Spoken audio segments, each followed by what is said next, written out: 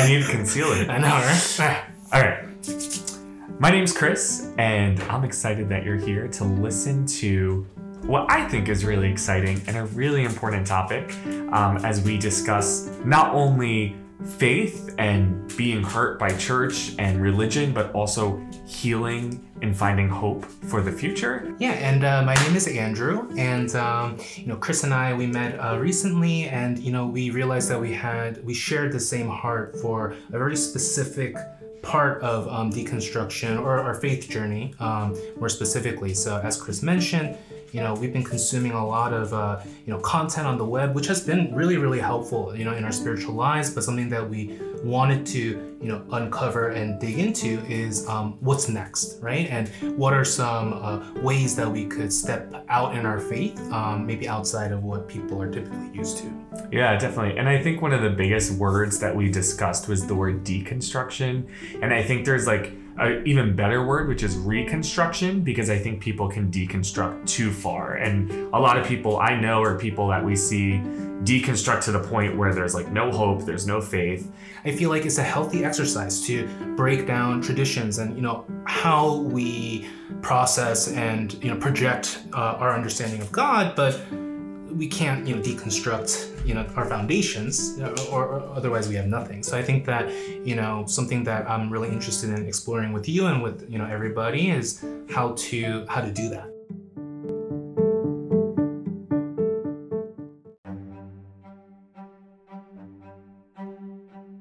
My name's Chris. My religious trauma journey started out very young. I didn't realize it started out so young.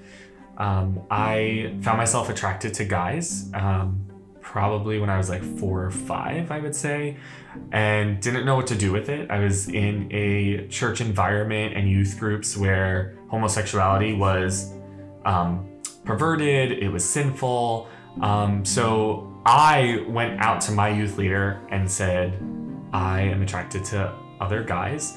So she was like, I have a great idea. And I was like, okay, anything that can help. And she introduced me to a Homosexuals Anonymous group, which I don't know if they still exist, but it was essentially like a 12-step program, but it was designed around being cured of homosexuality. Mm-hmm. And then from there, I started going to groups that were Exodus International affiliated. And for those people who don't know what Exodus International is, it was an organization, it was a nonprofit Christian organization where you went through conversion therapy to not be gay anymore. And some of the stuff that was said was things like, when you have sex with your wife, have sex with your eyes open so you can like be turned on by her. There was this whole idea that your parents, you had an emotionally absent father and an overbearing mother. And so I grew to like hate my parents because I was like, my dad's not available, but he really was. Like looking back, my dad was very available, would constantly drive me everywhere, was involved in my academia, was super available. And so there was like a lot of cognitive dissonance that I just didn't understand at that point. So I ended up going to youth groups and then getting involved in church, ended up going to a Christian university, and that's where I came out as gay, which was bold. A great time, as you could imagine, but I didn't know what to do with that. Sure. So I handled it completely wrong. I made like a Facebook video. This is when Facebook like first came out, and like you had like the little pins you could put on your page, and like you could customize your Facebook. I remember this. Yeah, for a little while. They keep changing stuff.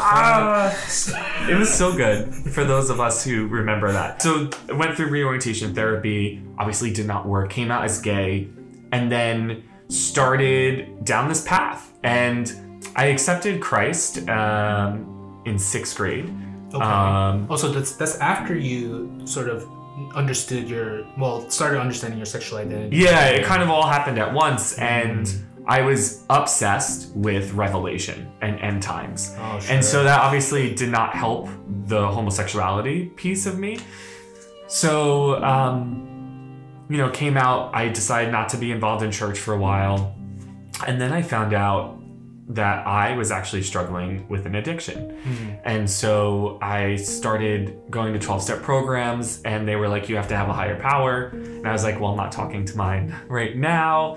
And so my friend ended up introducing me to a 12-step recovery program that was Christ-centered. And I went, saw great recovery there. But there was just one little problem. And the problem was a lack of communication between the pastors. So essentially what was happening was one pastor would say, you know, you're not born gay. One would say you are born gay. One would say civil unions are okay. One would say, you know, civil unions are not okay at all. One would say, you know, if you're gay, as long as you believe in Christ, then you're going to go to heaven. The other one would say, well, there's no evidence that you believe in Christ. You know, so the communication was definitely lacking. And I started making great friends there. And one of those friends I started to have feelings for. And he started to have feelings for me, but he wasn't out. And so he was, he started sharing that he and I were dating, but to a short number of people. I started getting random phone calls like, Chris, I heard that you and this guy kissed. I heard that. And I was like, how do people know this? So obviously the drama is going around. And then I find out from the person I'm dating that they're going to publicly out him at a membership meeting, which is a lot of people. And so I didn't want that to happen, obviously, because he was already suicidal based on how certain people were reacting to this. So I reached out to Sally Gary in Texas, who runs this nonprofit Centerpiece. She said, include me in an email and I can help mediate this. I said, great. The problem was, and looking at hindsight, I can understand a lot of this, like now that's been a couple years. Sally Gary's a lawyer, but she's not practicing. So I think the church obviously panicked. I had no intention of suing them. This was like, I wanted a conversation.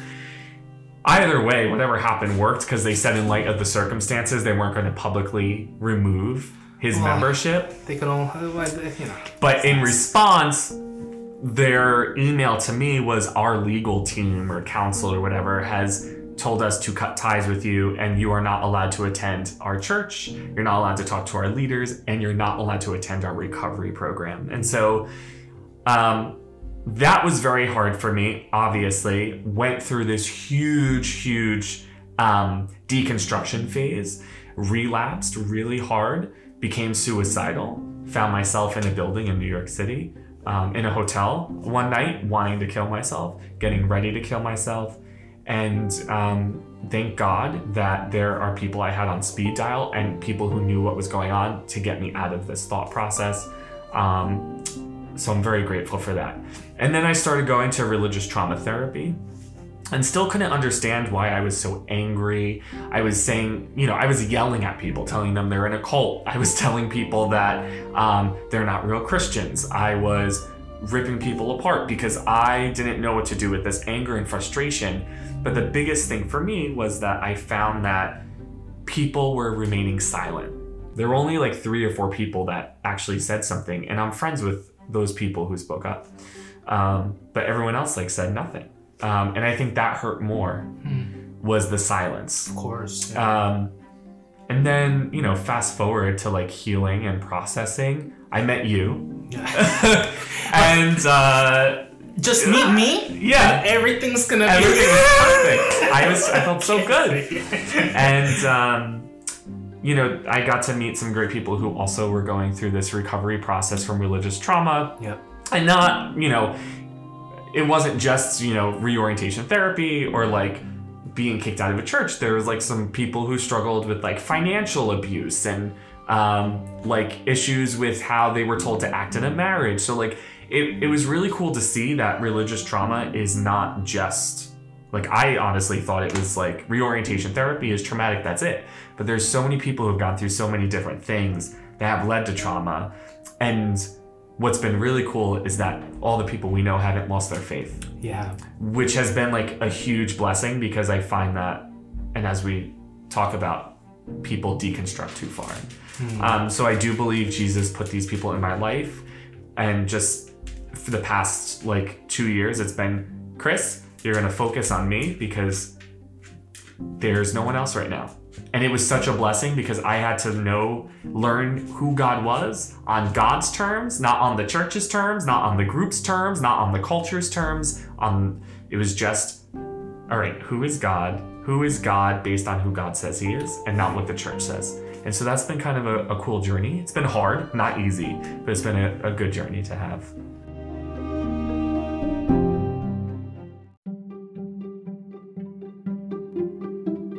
So, hey everyone, my name is Andrew Ryoo, and I grew up, going to Sunday school, all that stuff. And then I think my faith walk really, kicked it into high gear when I went off to college. So I tried really hard to be a rebellious, pastor's kid. My parents are both pastors.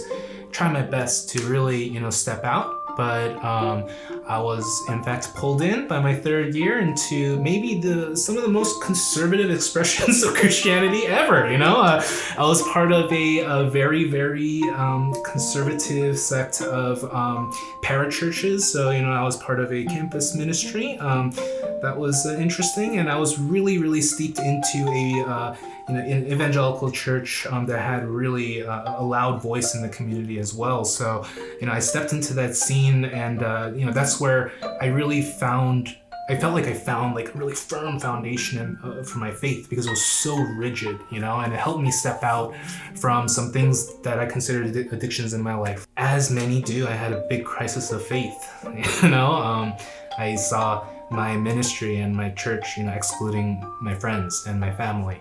One of the big things was that this church didn't feel like women should preach, and my mom was a pastor. So there was one instance where I came back home from college and I looked my mom square in the eye and I told her that she was a sinner for being a pastor. So it really cut deep, and coming out of college, I decided to enter ministry, and I went to seminary for a couple of years, dropped out.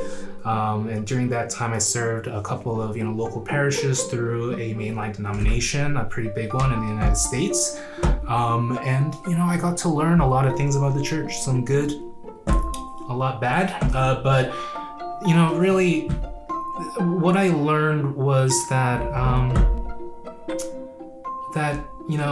we lift church and ministry in the Church of Jesus so high, it's so elevated. But when you're part of the machine, when it's your vocation, it gets really tricky, right?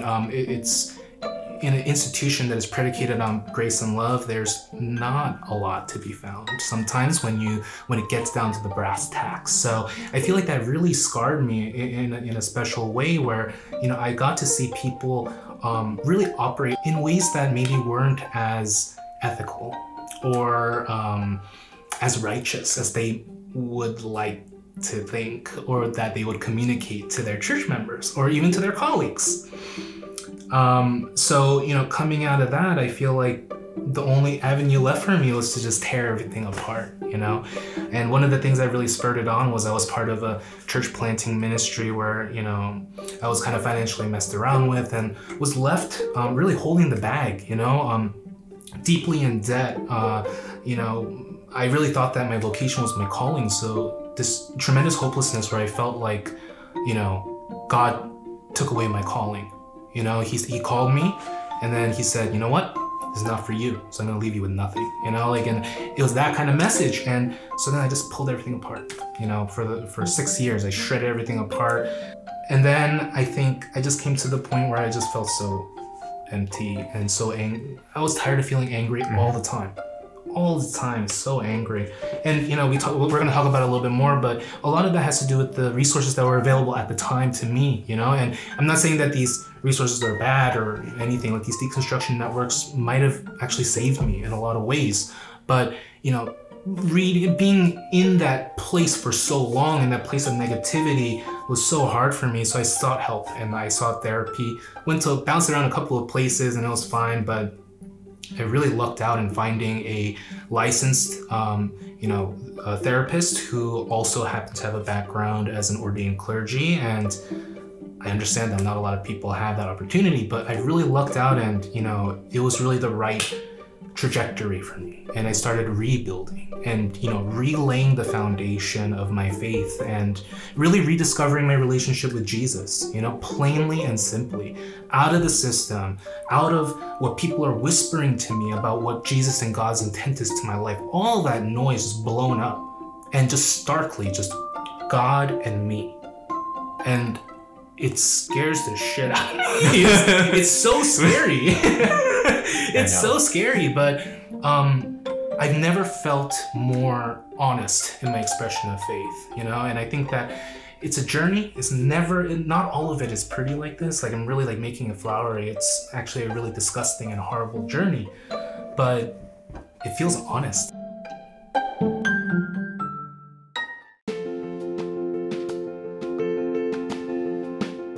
There's so many different flavors and ways that we could understand and consume and express Jesus. Why don't we take the best, things from, or the things that really speak to us from different traditions, instead 100%. Of turning back and saying, that's heresy, this is heresy, without really thinking about anything else about it besides that it's not comfortable for us, right? So, I don't know, I think that like exploring a really diverse subset of voices and people is going to be a really exciting part of our journey. Yeah, I think one of the coolest things was like through this process of hearing people from like a Wesleyan tradition or a Calvinist tradition, all these people have different views of scripture, even though like they're pretty like kind of more on the conservative end, like some of the people I had mentioned, but they still have different views of scripture. And then just having like hearing different people's experiences and understanding that, Jesus, the woman at the well, was of a completely different culture than Jesus.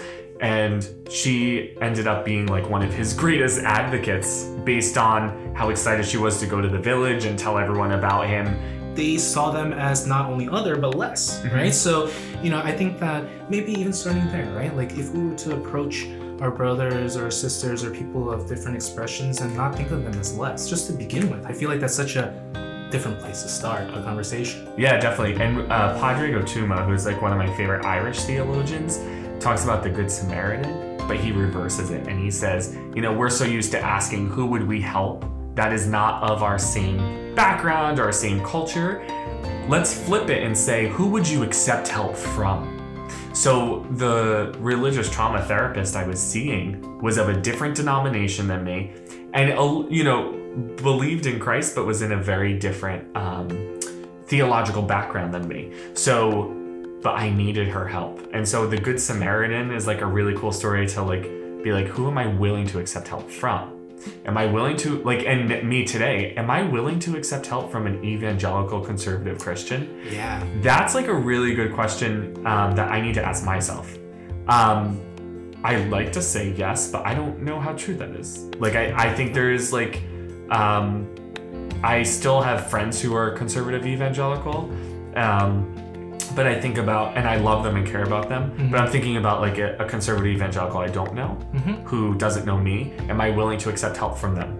In order to be a responsible and truly, live a Christian life, you need to think.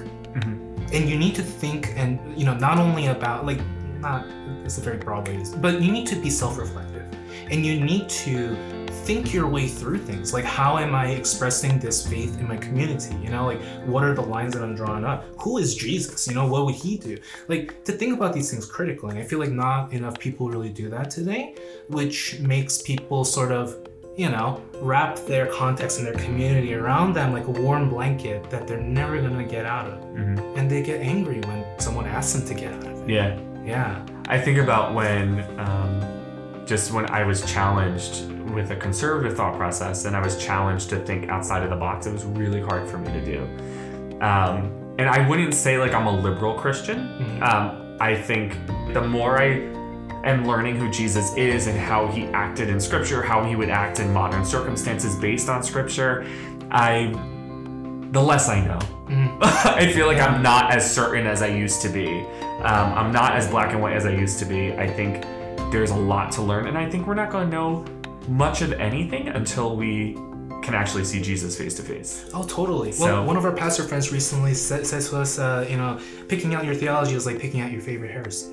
Yeah. You know, like That's a really good quote. yeah, I think it was Pastor Mark. Oh, nice. He'll appreciate the shout out. He will. Yeah, he will. Pastor Mark. Yeah. So, yeah, as we said, we have some really exciting people. We have some professors from different seminaries.